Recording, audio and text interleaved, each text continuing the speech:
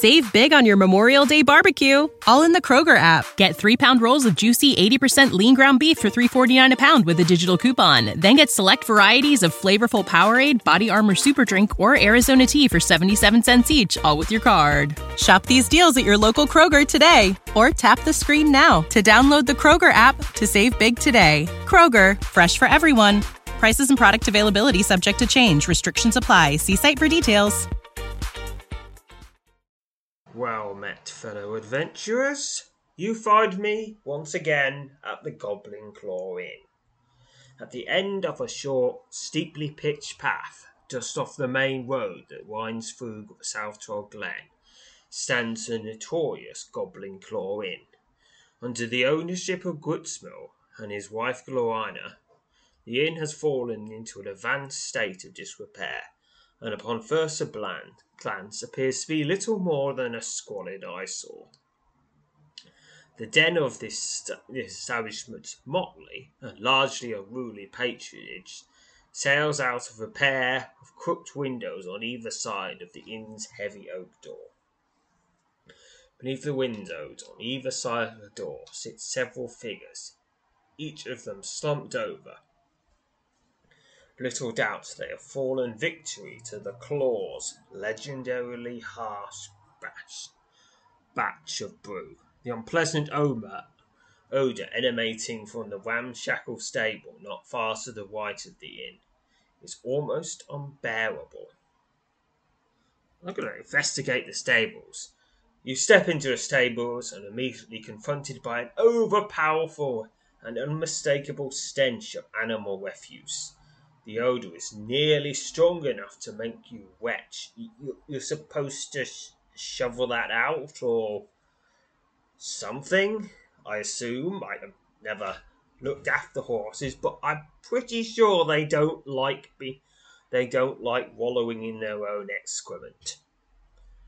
No, not at all. Explore the stables. Reach the back of the stables and promptly turn and make your way out of the ramshackle structure. With your eyes watering, you stumble out into the fresh air. Enter the inn itself. It's slightly less smelly than the stables. The interior of the Goblin Claw Inn is as much disrepair as the notorious establishment's ramshackle exterior. Despite the squalid state of the inn's common room, it is crowded with patrons clamouring for food, drink, and the attention of a half-dozen servants that are scurrying about. A blazing fire at one end of the long room casts its flickering orange light over everything within. Its warm, soothing glow almost makes you oblivious to the walker's den and unpleasant odours that continually assail your senses. 2 crossed swords hang over the wall above the fireplace mantel. Behind the swords stands the ornate shield you retrieved from the vermin-infested cellar of the inn, which is another adventure I recorded a lot earlier called Into the Cellar of the Goblin Claw Inn, or something like that. Let's just check. Yeah, that's what it's called. So you want to hear how that got there, that's where you'll listen. But you want to have new adventures now. So seat in the common room, which is where all the best adventures start, in the common rooms of inns. You sit at a table in front of the fireplace, basking in the flickering glow of its roaring blaze as your eyes wander the common room crowd. An inn servant moves past and places a frothing wagon of bitter house ale in front of you. Compliments of Grootsmill. You suddenly spot a tall, chain-clad man seated at a table not far from the hearth. It takes you less than a moment to realise the long-haired, unshaven man whose barrel-sized chest and thick arms serve to hint at his immense physical strength is none other than Thrymbrak, an adventurer those lists of accomplishments knows few peers, save one notable exception. I know what, I'm going to talk to Thrymbrak. Approach Thrymbrak's table. Fireback looks up as you clear his table and smiles. Through your senses, seemingly friendly grin is a calculated gesture rather than a genuine reaction to your approach. Well, I thought for a moment the dim light of this hall was playing tricks on me, he says, laughing. Zoop, is it? Very well met. I trust you'll join me for a bit of our host's tolerable brew. The vaulted adventurer kicks the chair across from him out in front of the table and motions for you to take a seat. Accept his offer for an hour and sit at his table. Fireback asks you about your recent adventures and tells you that he's putting together a grand scheme he hopes to invite you to participate in. Just you wait, Soup, he says, thoughtfully stroking his unshaven chin. This one will prove to be the greatest adventure of them all. I just need some time to put the pieces of it together. Fireback eventually gets round to asking you if you've managed to acquire any new and interesting items in your travels. Alright, let Fireback take a look at your items. Fireback rolls his hands together and his eyes widen and as he carefully looks over the items currently in your possession. Where'd you find this beauty? Fireback stares in awe at the Greed Demon Scourge. This is truly a remarkable sort of thing, isn't it? A real basher, this one. Don't suppose you're showing the foul ones any mercy with this, eh, Zoop?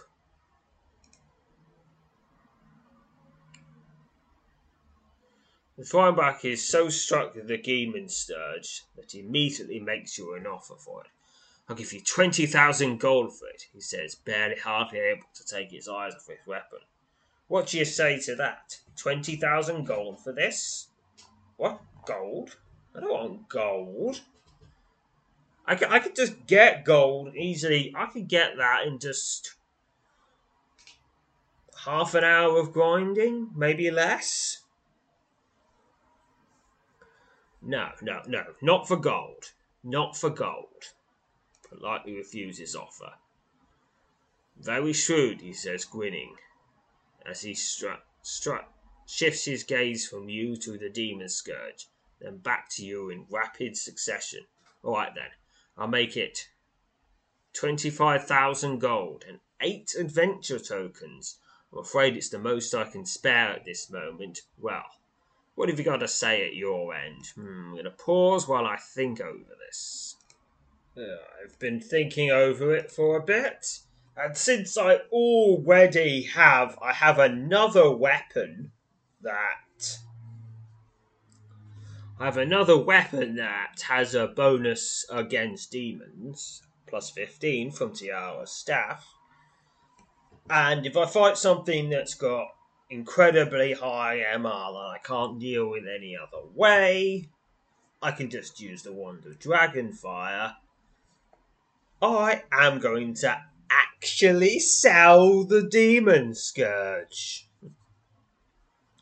Okay, I'm doing it. I'm actually doing it. I've not done this on any of my other accounts. But I don't think there's any big demon foes coming up. But maybe I'm going to feel really silly if he decides, now I'm going to release a scale dungeon filled with plus 15 demons. Hey, I hope you have your Demon Scourge, because otherwise it's nearly impossible. Selling the Demon Scourge. Fireback grins and immediately completes the transaction by taking possession of the Demon Scourge and handing you a large sack filled with gold. He also tosses you a small pouch containing 8 adventurer tokens. I'd worry over thieves, but you can imagine a thief brashing enough to try and do us out of our gold? A real laughable sort of thing, that is. I am no longer carrying the Demon Scourge. Alright, 25,000 gold tokens, and more importantly, 8 adventurer tokens. Now, I just have the feeling that at some point I may regret this. But I don't think so. Fineback thanks you for accepting the offer and tells you he plans to put the weapon to good use. Fineback calls for 2 more flagons of ale in celebration of his acquisition of the Demon's Scourge. And when you've finished yours, you rise and bid farewell to the renowned adventurer. And fare thee well, Zoop, he says, standing to meet you in a shoulder cross. And mind you stay out of my favourite stomping grounds, of course. A jest, Zoop, of course. With that, you take your leave of Fineback. Approaches table again. Here's my capable apprentice, he answers with a laugh. And tossing out jests, Zep. Go on, have a seat. I'll fetch us some ale. Sit by the table. Alright, let's have a look at his items. Fineback is happy to let you have a look at some of the items he's carrying. Here are some of the renowned adventurer's current possessions. The Blade of Balance. View. 40 MR. 5 stamina points. 3 spirits. It's better than mine. No fair. This legendary sword is currently owned and wielded with an extraordinary degree of skill by the renowned adventurer Fineback. This weapon is of magical quality. Yes, that is really good. And there's absolutely no way of getting it. Because you think how good his sword is. You can't fight him. And also, we're in a tavern. It's rude. And he's a good guy. The Thrice Enchanted Chain Shirt. 10 melee rating, 24 stamina points. Once again, much better than what I have. 3 powerful enchantments were long ago bestowed upon this magnificent chain shirt. It is believed that the wearer of this piece of armour is immune to the effects of dragon's breath and all magical fire. And next up is the Rotting King's Bracers. 10 melee rating and 16 stamina points. These pair of enchanted bone breakers were taken from the decimated corpse of a wicked undead lord known as the Rotting King. I'm afraid that's all I have to show at the moment. The rest of is locked up safe in my it's safe. Of course it's safe. Yes. Alright. I'll bid him farewell and leave. Yep, ta-ta. Now on to the main part. Some adventures. Part 1. I'll start with the first adventure here. The Blood Code. The sudden appearance of a familiar face in the inn's crowded common room leads to adventure. The warm, flickering glow of the blaze that wages in the fireplace at the far end of the common room has at last chased away the remaining chills that had dogged you into the goblin claw this blustery, drizzly early autumn afternoon. Having dried your attire and had your fill of the bitter house brew, you're about to rise and set off to strike up a conversation with Grutzmill, when your eyes suddenly lock onto a lone man seated at the table against the opposite wall. The cloth hood, dampened by the foul weather, covers his head, but does little to conceal his face. A face you instantly recognise.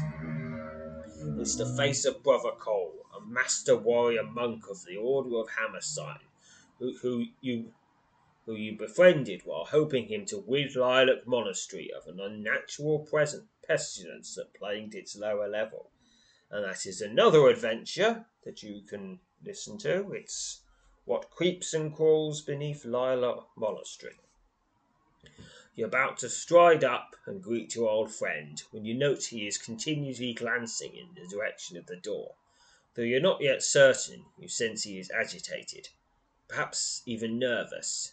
His current demeanour seems far removed from the bold warrior you've come to know him to be. So, I could use divination, I could move over to him, or I could remain where you are and watch him. I'll use divination. Maybe he's doing something we doesn't. Where another person turning up might cause problems. Divination. You sense that Brother Cole is fearful about the danger he perceives to be each imminent. Then I'll move over next to him. You rise from your seat and stride across the common room towards Brother Cole. As you draw near to his table, he looks up with a mix of surprise and relief on his drawn and weathered face. He opens his mouth and wishes to speak, but at the exact moment the goblin's claw ends are thrust open, and two tall men in dark grey tunics stride into the inn. Your eyes dart back to Brother Cole, and you note with great interest he has turned his back to them and lowered his head slightly, as if he's hoping not to be noticed. You glance back at the two men who just entered, and find that they've engaged Gutsmuth in conversation. They seem to be questioning the lanky innkeeper about something. Gutsmuth turns and begins looking around the common room. If he's searching for someone, you're but certain he is seeking out a patron to match the description the two men have just given him.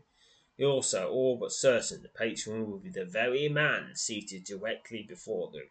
Zoop, into them for me, he says.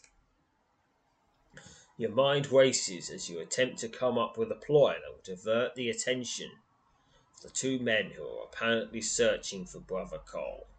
So, I've got a few options. I can just start a fight. Now, usually in most pubs, that might get me in trouble, but this is the Goblin Claw, so there's probably a fight going on already. I could use illusion, elementalism, diplomacy, thievery, or telekinesis. I'm going to try illusion. Failed. Your attempt at creating a distraction has failed. Oh, poopy but poops. You must quickly choose another course of action. I've no option but to attempt to start a fight. You turn to your turn and find yourself face to face with a large, intimidating, and hopelessly drunken patron. A couple of cutting insults, followed by a strong shove, which is little to move him, sends the man into a frightening rage. The man draws back his right fists and takes a fearsome swing at you. Leaning to your left, you nimbly dodge his blow, but the fist strikes a much smaller man standing behind you. The smaller man lands on his back on the table and slowly and painfully regains his feet. Too drunk to remain focused on you, the massive, enraged man turns his wrath upon the small man he's just struck and proceeds to pummel his hopeless victim. The entire common room erupts into chaos, and from the far side of the inn, Gutsmuth comes running. Step in and come to the aid of the smaller man, or just leave with Brother Cole. Okay, I've got to aid this smaller man. I mean, he's being pummeled, and he has nothing to do with any of this. With no liking of the project of having the smaller man take the punishment for the fray you instigated, you boldly place yourself between the large drunk patron and his defenseless opponent. You immediately find your head to be the target of a well-placed punch. Pick a number. Bonus of 48. 18 from unarmed combat, 20 from agility, 10 from luck. It's got to be 50 or more. It's nearly certain. Pick now. 148. Success. That's the highest that could have been. You nimbly dodge the mighty swipe and counter the large man's enraged attack. You hope to put this man down as quickly as possible so you can attempt to find Brother Cole. Look, I haven't got much time for a fight. Engage in long lethal combat. Neither you nor your enemy are attempting to kill. No, he just wants to maim. and I just want him knocked out. Drunken man swings at you with his heavy fists. And he is defeated. He falls down with an almighty thud. 4 XP. Your final blow sends your large adversary topping backwards onto the floor. The patrons that circled the bout cheered loudly as you step over your moaning opponent and make for the back door. The entire common room is now firmly in the throes of chaos, as several fights have broken out. Gritzmel, now waving about a wooden cudgel, darts through the crowd, cursing and shoving as he attempts to restore some semblance of order. You quickly slip out of the back door of the inn. Okay, that's not how it should have gone, but it'll work. And all these people will be okay. Everyone who goes here gets into bar fights all the time. Yes, they probably. Yes, they just get they just go and order the post bar fight drink. It helps with the bruises somehow, or more accurately, makes you drunk enough that you don't notice the bruises anymore. Quickly slip back out behind the inn, back of its ramshackle stables, which are really stinky, as we've just learned. You find Brother Carl hidden behind a broad grouping of ancient elms. I was perhaps as surprised to see you in that place as you were me, he says, stepping forward to meet you in a shoulder cross. I can't thank you enough for your helping it. I'm afraid, however, that you found me in the midst of some curious circumstances. Immediately asked Brother Cole who the 2 grey-clad men who seemed bent on finding him, and from whom he only narrowly escaped. 2 of my former brothers, he says, his words hitting you like dead weight. Yes, Soup, much just changed since we last met in Lilac. I have been cast from the order. I am no longer a brother of the Hammersign. In fact, I am now a renegade, you might say. I've been hunted by my former order since I fled the monastery some 6 months back. You ask your friends what has brought about this startling turn of events, and at first he only sighs in response, as if he's contemplating just where to begin what appears to be a lengthy and twisting tale. The monastery is not the place I have known these many years, he says solemnly. It's no longer a place of enlightenment and a sanctuary for the downtrodden. It's become a den of deceit, my friend, and a place wicked in both thought and deed. Oh no! What about the children? The children! The thing Pond. He sent those children. He sent the children there. What's happened to them? Oh no! The children! Oh, I hope they managed to get sent somewhere else before he turned evil. Oh dear. Oh dear, oh dear. That is really bad. Brother Cole casts a glance back in the direction of the inn, and then looks over his right shoulder at the backs of the wooded hills, and stretch off in all directions as far as you can see. Let us move away from here. We may speak more freely elsewhere. On a wooded slope out of sight of the inn, but with a good view of the main road that passes out of Saltor Glen, Brother Cole begins his tale. You learn that several months ago he began to sense that something was amiss with Brother Andrak, the master of Lilac, and the leader of the Order of Hammersign, the monks who have long maintained the monastery. I would deem it possession if I believed in such things, he said, though I would first blame the weakness of the spirit and the guile of temptation over such readily available scapegoats. I learned over 6 months ago that Brother Andrak was not the man I'd come to know and trust. As you listen, Brother Carl relates to you a sordid series of tales involving late-night visitors took to the monastery by strange visitors seeking private audiences with Brother Andrak. As the weeks wore on, these mysterious meetings became more and more frequent, he says, and our master, our beloved Brother Andrak, became more withdrawn, less attentive to his duties as head of our order. I was not alone in my observations, mind you. The halls of Lilac were soon alive with whispers and rumours. Brother Cole tells you that he was unwilling to let his suspicions stand, but owing to the strange nature of the business in which his master was obviously involved, he felt it unwise to confront him directly. I entered Brother Aldrich's chamber one night when he was away from the monastery, he says. His door has never been locked, but it was on that night. When I got in, I made a search through the room, despite my misgivings about it. My suspicions were soon confirmed.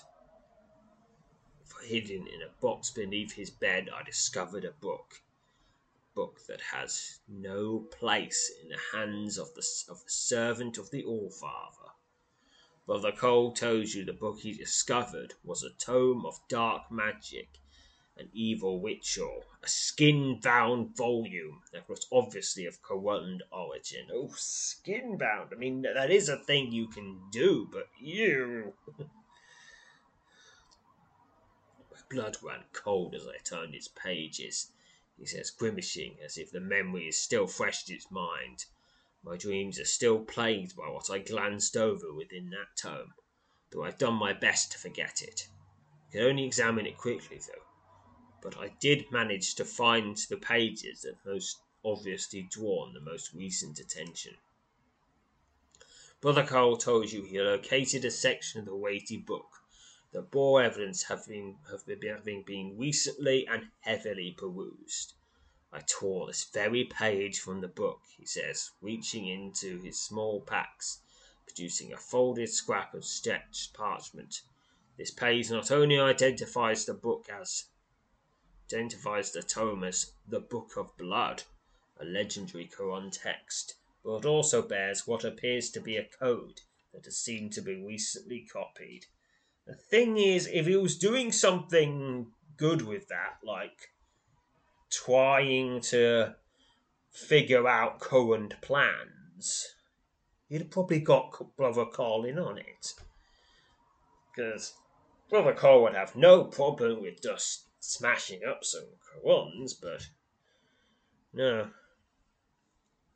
Brother Cole hands you the folded page. You unfold the parchment and gaze upon the ancient script still dark against its time-worn surface.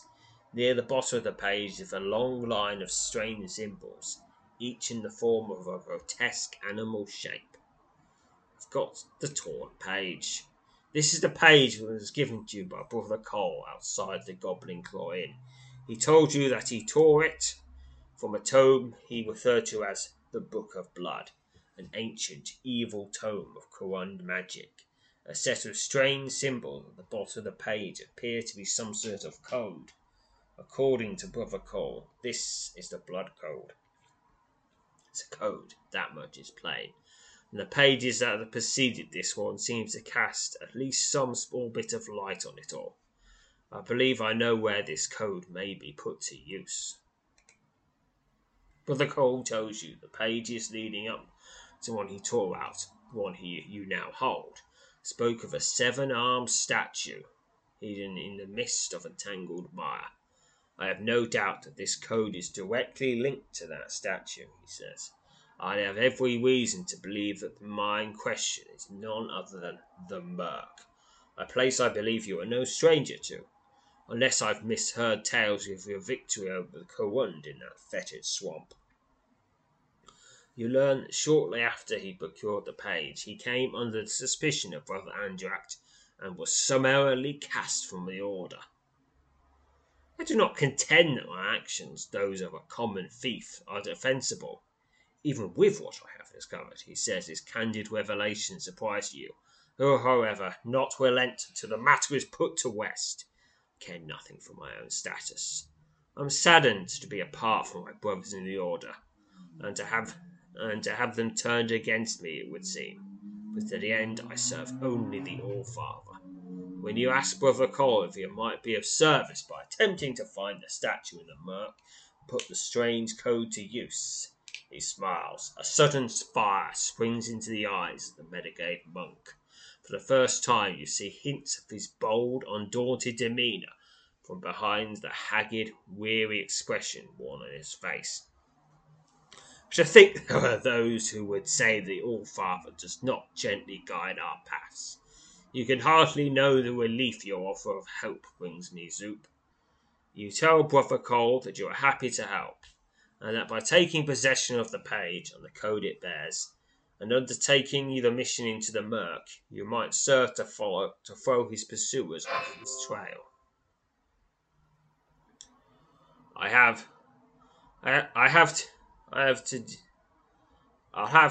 you do nothing for my own sake, he says, but I am confident you will find success on this task and help us take a large step towards shedding light on some of this. There is much more at stake here than my place in the Order of Hammersign. Of that we can at least be certain. I cannot thank you enough, Soup. Brother Cole tells you to turn over the page he has given you, and when you do, you discover a crudely sketched map that seems to indicate the general location of the statue in the murk. I pieced together that much from what was written in the tome, he says, once again grimacing as he mentions the evil book. Using that as your guide, you should be able to find the statue with relative ease, though I should be not bold enough to use the word ease when speaking of that horrid mire. You nod as you look over the map. It should prove to be a great help in navigating the twisting swamp paths.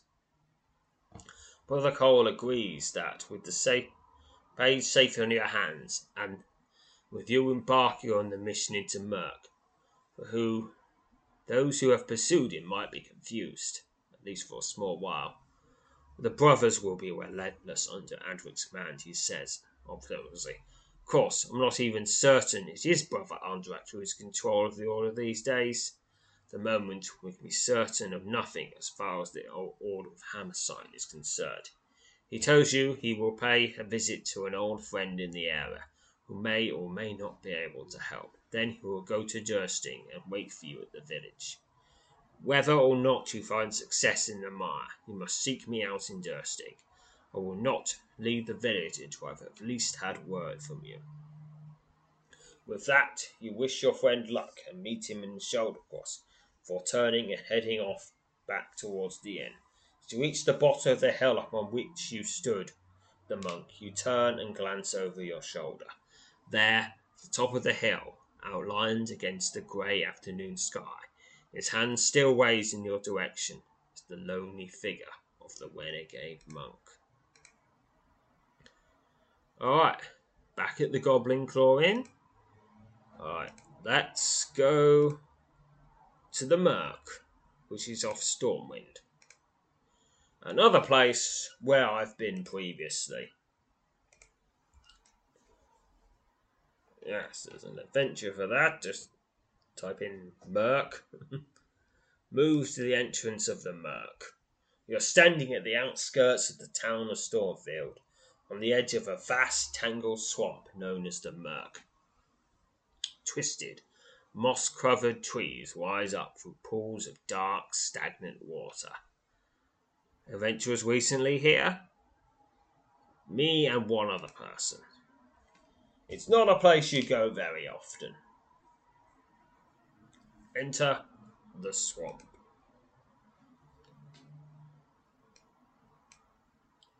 You take one last look around before stepping into the dense tangle of the perilous bog. You're standing just inside the edge of the tangled swamp known as the Murk. Sunlight floods into this part of the swamp through a wide opening in the dense foliage to the west. A broad path exits the mire in that direction. Okay. According to the map on the back of the torn page, the statue should be north and east from here. Okay, making my way north and east. Due east. South and east. South. There it is. On a patch of firm, raised ground, in the middle of a pool of oozing muck, stands a towering stone statue of an unknown seven-armed demonic figure. An intricate engraving, in the form of dozens of grotesque animal shapes, adorns the midsection of this ancient, hideous idol. Though you cannot be certain, the statue seems to display some evidence to suggest it had recently been reclaimed from the swamp and set upon this relatively dry stretch of lands. Examine the engraving. A closer examination of the engraved symbols that cover the midsection of this hideous statue reveal that they are actually a collection of dozens of grotesque animal shapes. You immediately realize the nightmarish and exaggerated carved animal shapes are in the same form as the symbols on the page torn from the Book of Blood.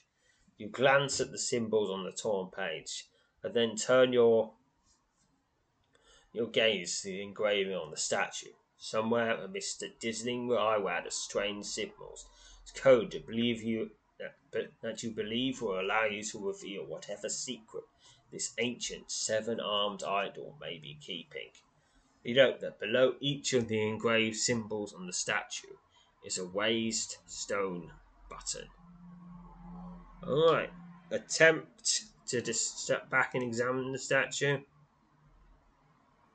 Examine the engraving. Attempt to decipher the code. Using the array of symbols sprawled across the torn pages of your guide, you set about the tedious and boggling task of attempting to decipher the ancient code. Bonus of 57, picking a number. Law, 18 from Law, 19 from Arcania, 10 from Mind, 10 from Aura. Pick now, gotta get 100 or more. 101, success. 256 experience to General. A satisfied smile spreads across your face as you finger depress the last in a sequence of 12 buttons determined it's the correct code. Slowly, but unmistakably, the statue begins to quiver and shake. You leap back from the idol as large chunks of stone begin to drop away from it. You watch in amazement as the stones that make up the idol crumble to dust and rumble. As the cloud of dust settles on a tall pile of stone, you're shocked to find yourself staring at a glittering blonde statue. You suddenly realize the stone must simply have been the outer layer of this truly magnificent, though still horrifying, seven-armed demonic statue. The bronze statue bears no sign of tarnish, and no markings of any kind. Certainly, at the base of the shining statue is but a wide, deep hollow. Resting at the back of the impression is a black bladed dagger, which appeared at least one of the secrets guarded by the statue, and its ancient code have been revealed. So attempt to retrieve the dagger. You decide to attempt to retrieve the black-bladed dagger from its resting place. A deep hollow at the base of the statue, so I can just reach in and get it. I assume it's really deep and fiddly. It's like, getting roots, getting things out between the slabs of pavement, but much worse. Or I can use telekinesis or shadow magic. Telekinesis. 8x speed telekinesis. You channel your power of telekinesis and focus on the dagger resting at the back of the hollow at the base of the statue. Slowly, the black-bladed weapon begins to quiver. It then rises into the air and floats out of the deep impression, drawn directly to your hand by your mastery of mind over matter. You stare down at the dagger resting in your hand and wonder what importance or dark purpose such a simple-looking weapon could possibly serve. It's a black-bladed dagger. Let's have a look at it. It's a stabbing weapon. Unsurprisingly, this is the black-bladed dagger to be retrieved from the bronze idol in the midst of the murk. The item appears to be akin to the sort of weapons Koans used in their evil ceremonies. It is a weapon of common quality. It's not magic. Maybe it's only magic in conjuration with some strange ritual. Yes, I can only assume it's probably going to be involved in some sort of blood sacrifice. Maybe even mass blood sacrifice. Just hope those children aren't involved in it. Because, that would possibly be worse than what you'd originally expect religious orders to be engaged in, which is dark. A close examination of the strange black-bladed dagger reveals that it bears not a single distinguishing mark. You think the weapon could be some sort of Koan ceremonial piece. Begin to feel uneasy with the knife in your possession, but realizing it is the end result of having deciphered the statue's code, you're almost certain it will prove to be of great interest to Brother Cole. You also realize that it's quite likely also prove to be of interest to other, less desirable parties. A strange feeling comes over you as you step back from the statue and turn to face the tangled mire that creeps up from all sides. For you see nothing in the dense foliage that surrounds you. You are struck by the unsettling notion that you are somehow not alone. With bated breath and a pounding heart, you stand perfectly still, just a few yards away from the seven-armed statue, listening intently to the sounds of the bog that assail you from every direction. Above the ceaseless din of insects, frogs, and birds, you could hear nothing that would serve to confirm your vague suspicions. To check over your equipment and making certain the black-bladed dagger is tucked in safely among your belongings, you turn back and take a final look at the hideous seven-armed demonic bronze idol. For a moment your gaze is almost transfixed on the statue, and you find yourself once again wondering who or what recently reclaimed this idol from the swamp and set it on the patch of dry ground. With little desire to linger here any longer, you turn to the north, prepared to head back to the tangled mire, only to find yourself confronted by a sight that causes your heart to skip a beat. Creeping out of the dense foliage on either side of the path to the north are four black-masked, knife-wielding figures.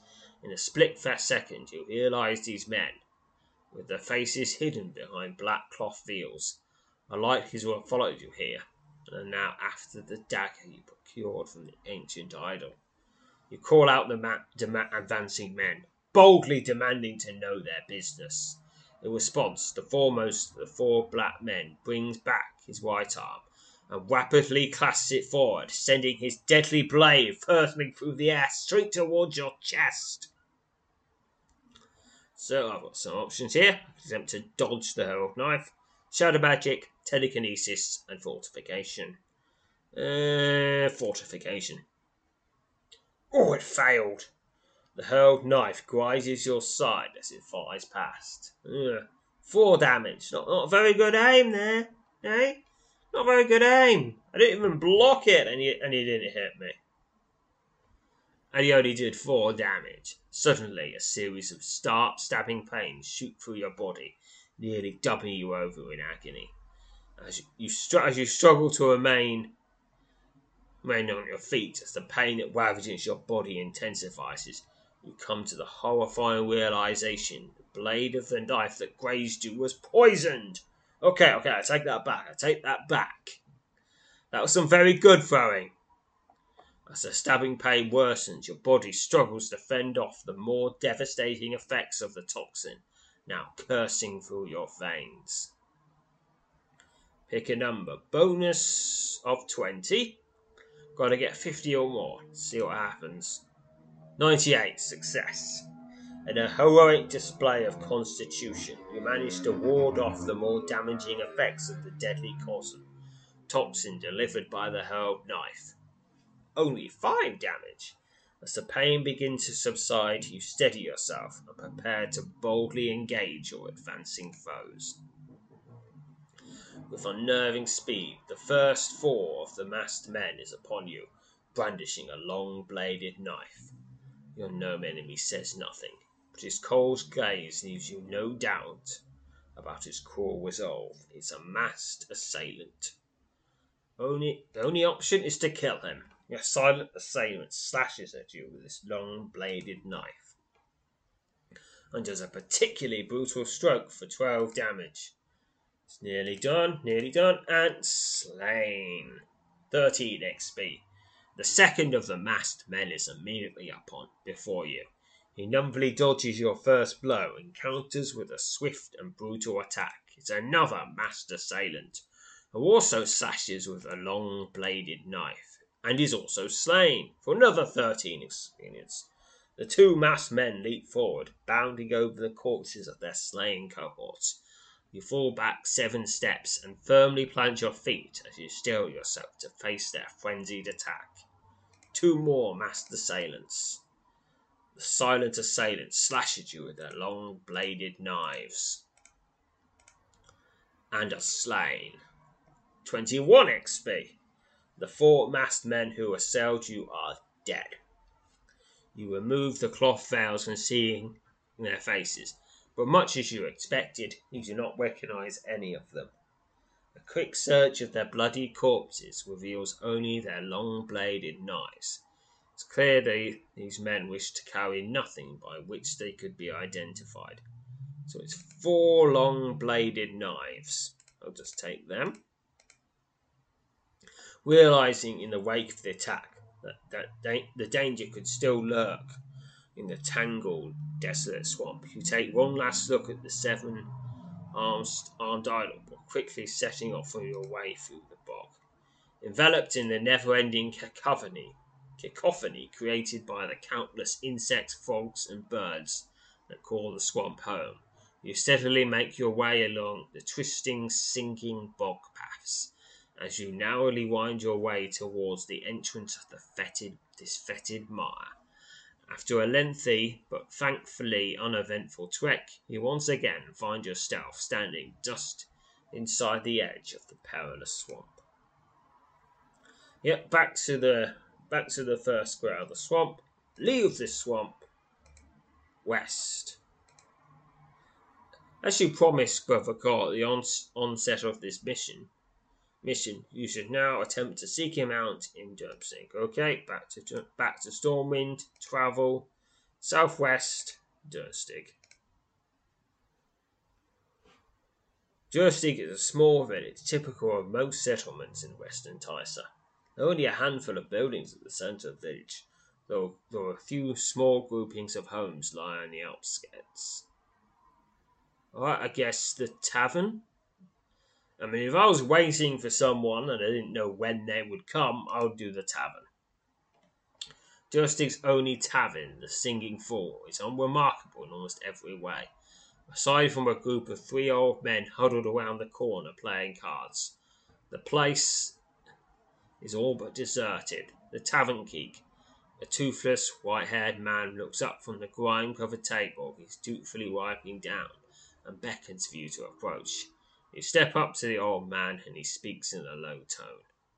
Your friend's out in the back, just over there, he says, pointing to the door at the far end of the room. He told me I should be expecting you. You thank him and proceed at once to the other side of the common room.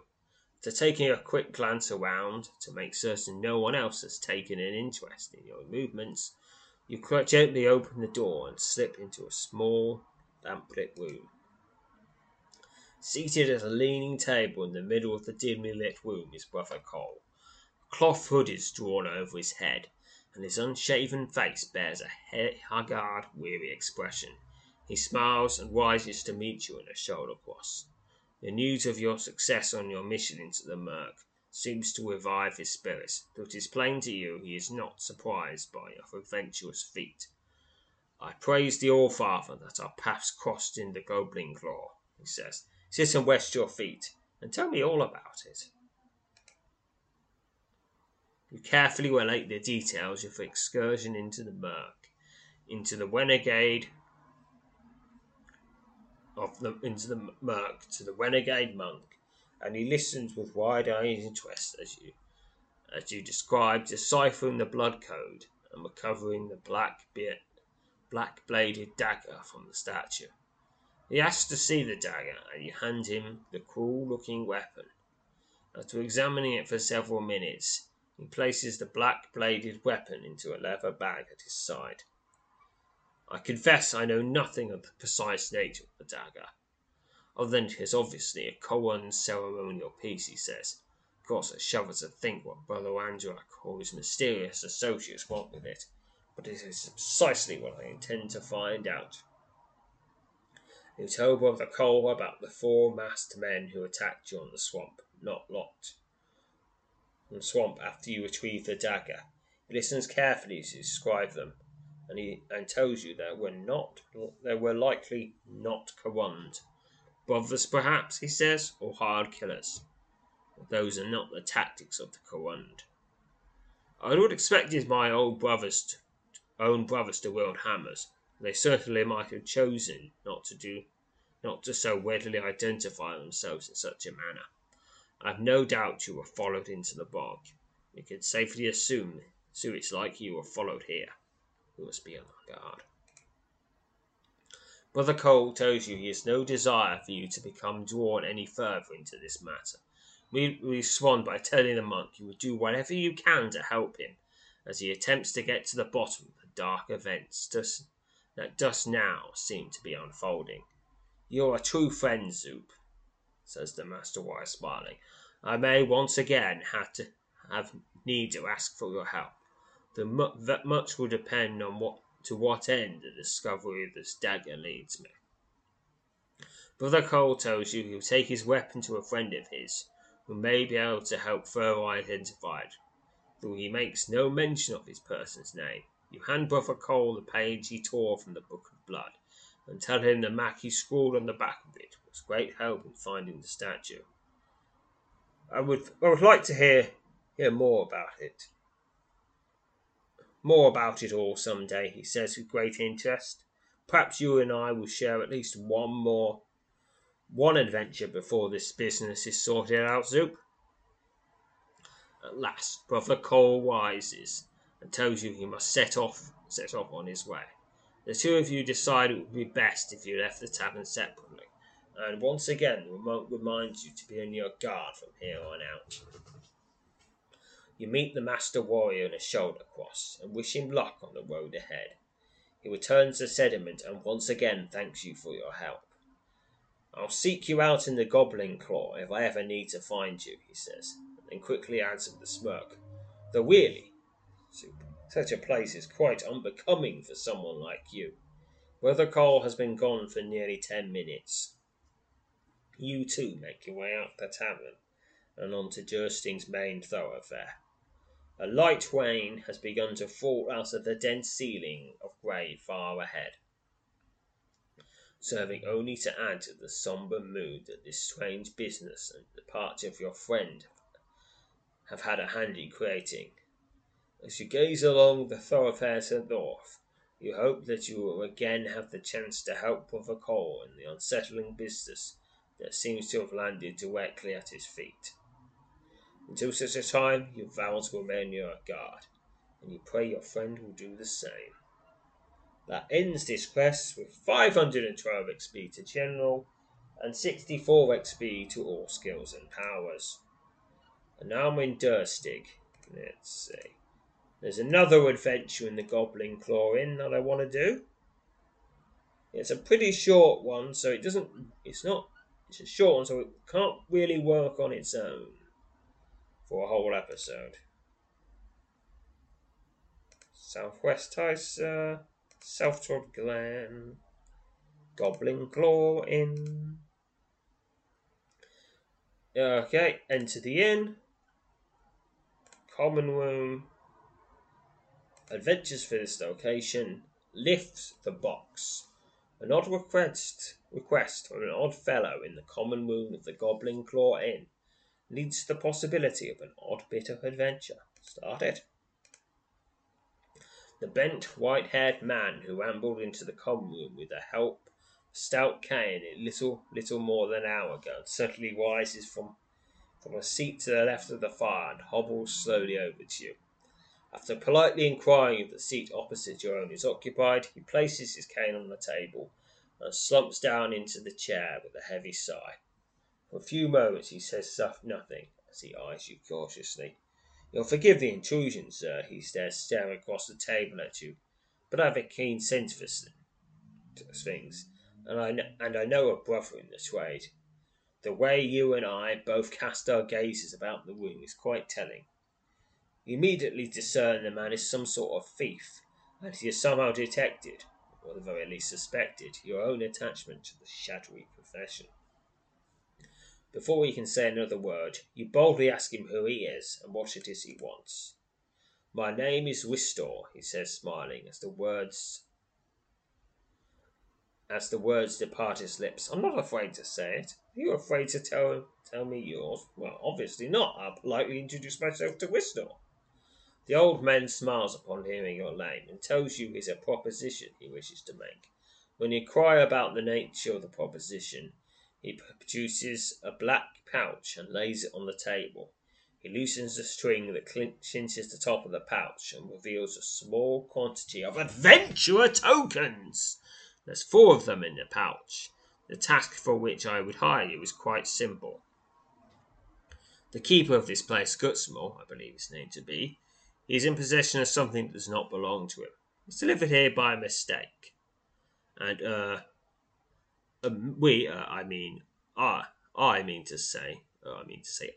would like it back."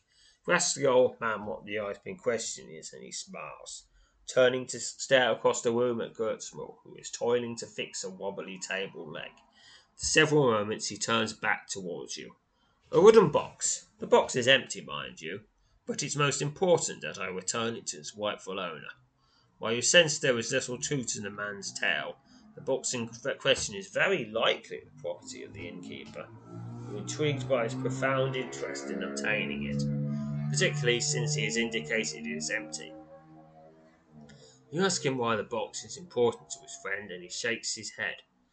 I'll answer no such inquiries. Lift the box and bring it to me, and the pouch I've shown you is yours. Sir, I can use divination or thievery to try to figure something out. Agree to steal the box from Gutsmull, or refuse his proposal and promptly dismiss him. I shall use thievery."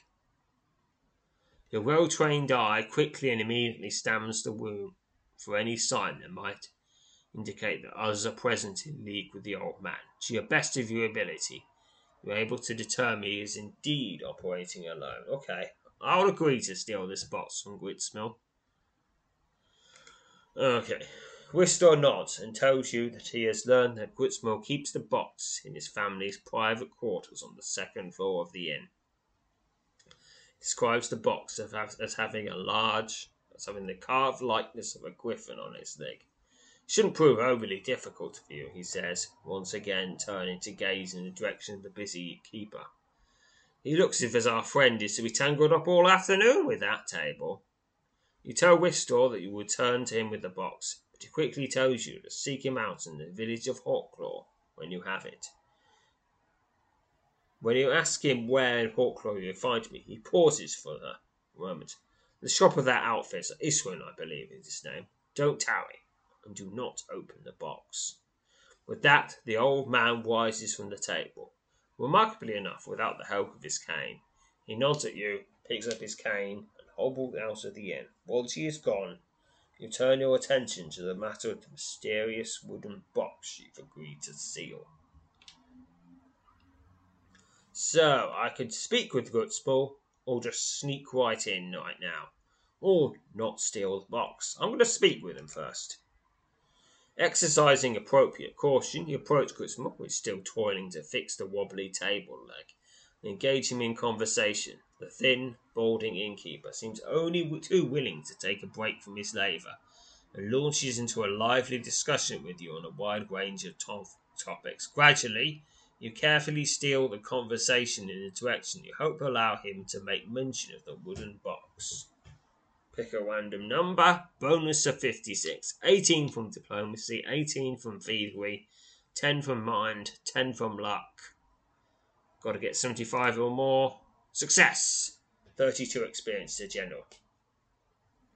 Adeptly steered onto the subject of recent acquisitions, Gritzmore suddenly tells you he's come into possession of a large but strange but fascinating item.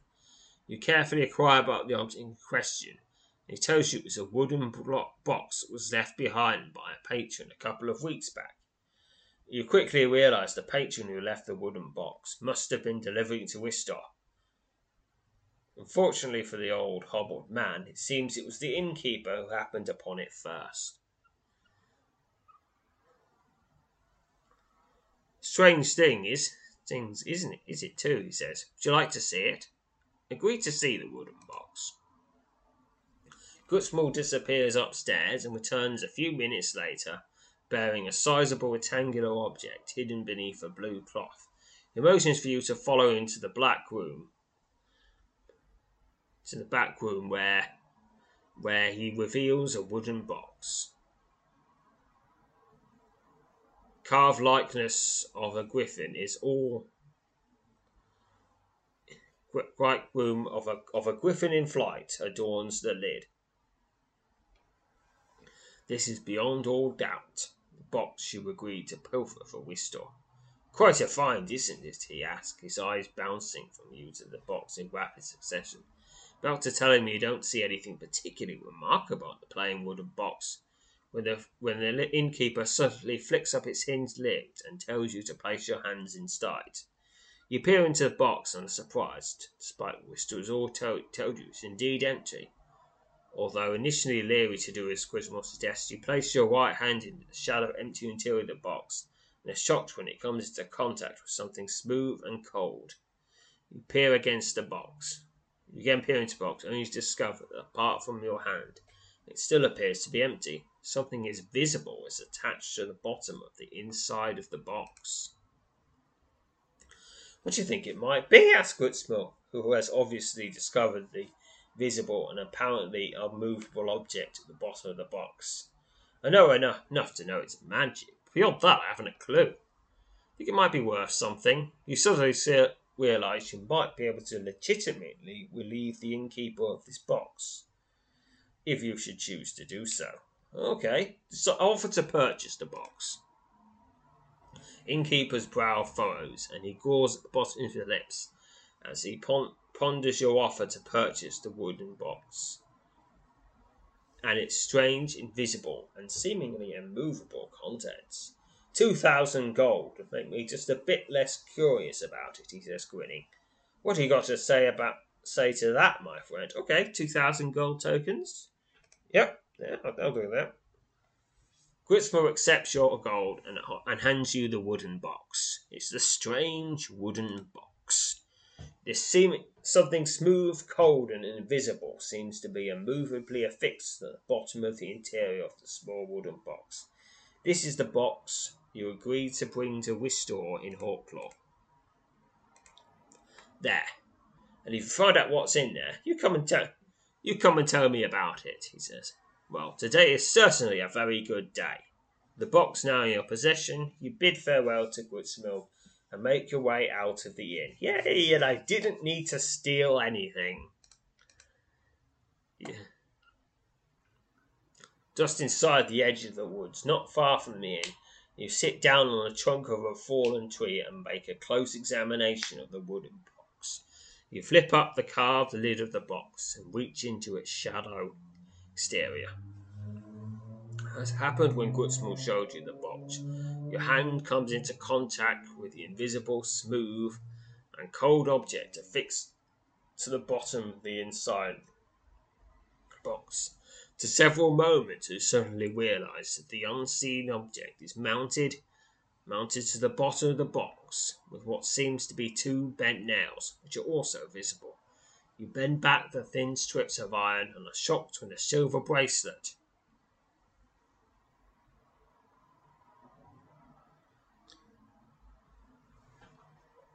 suddenly appeared in the bottom of the box.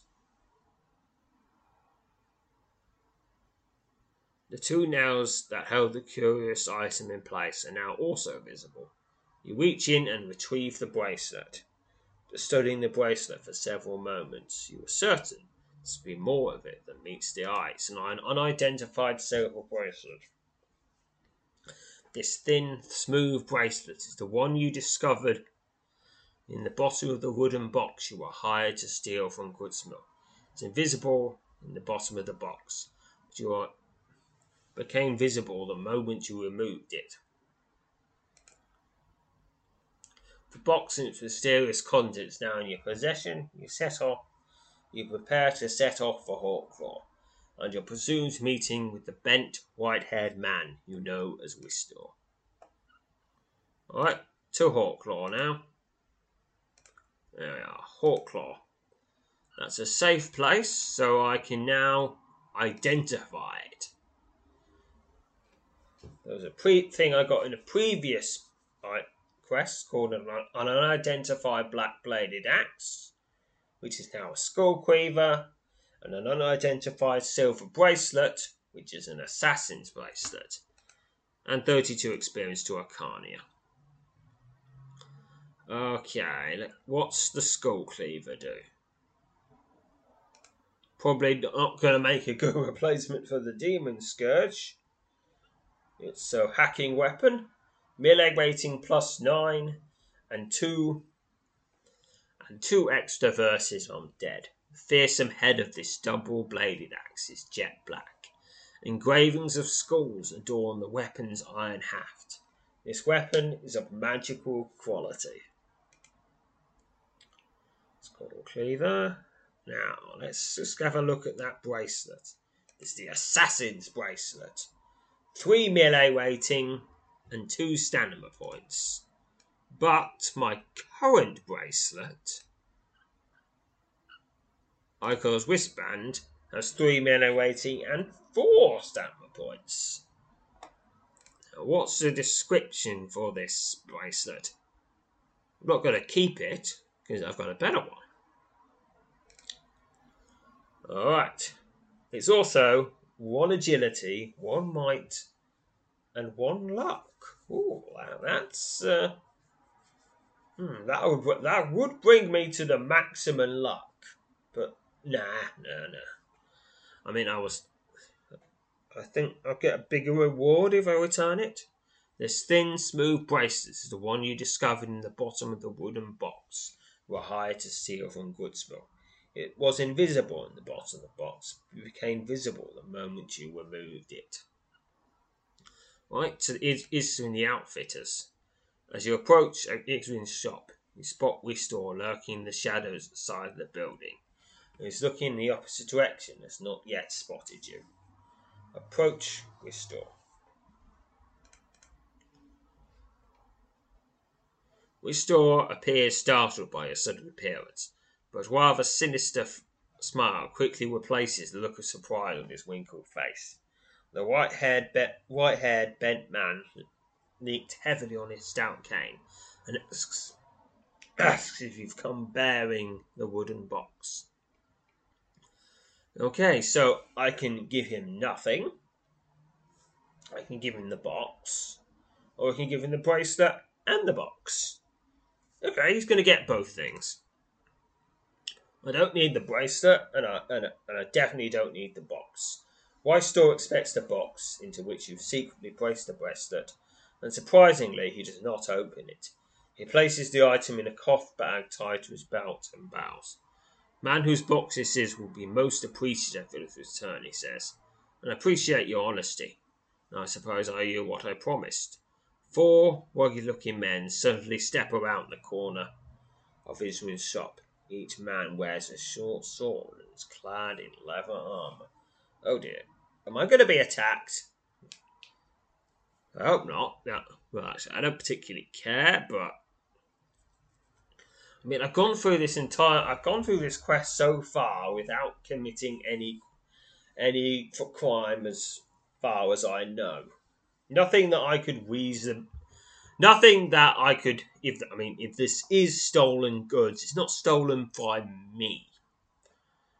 And I could suspect it's stolen goods, but I can't prove it, so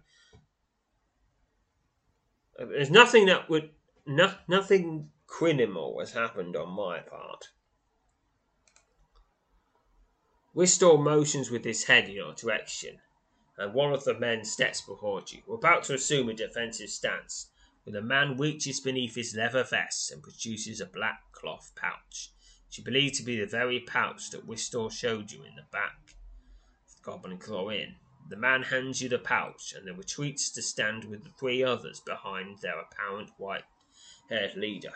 You are surprised to discover the pouch contains 16 adventurer tokens.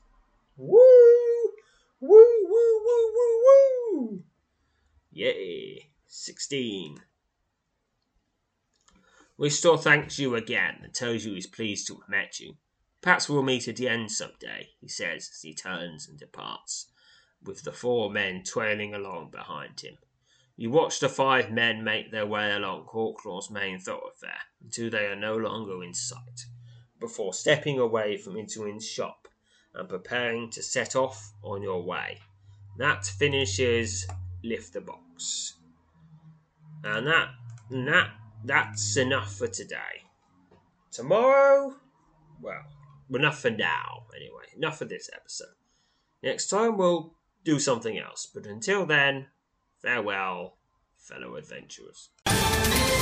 Ohio, ready for some quick mental health facts? Let's go. Nearly 2 million Ohioans live with a mental health condition. In the U.S., more than 50% of people will be diagnosed with a mental illness in their lifetime. Depression is a leading cause of disability worldwide. So why are some of us still stigmatizing people living with a mental health condition when we know all of this? Let's listen to the facts and beat the stigma. Ohio, challenge what you know about mental health at beatthestigma.org.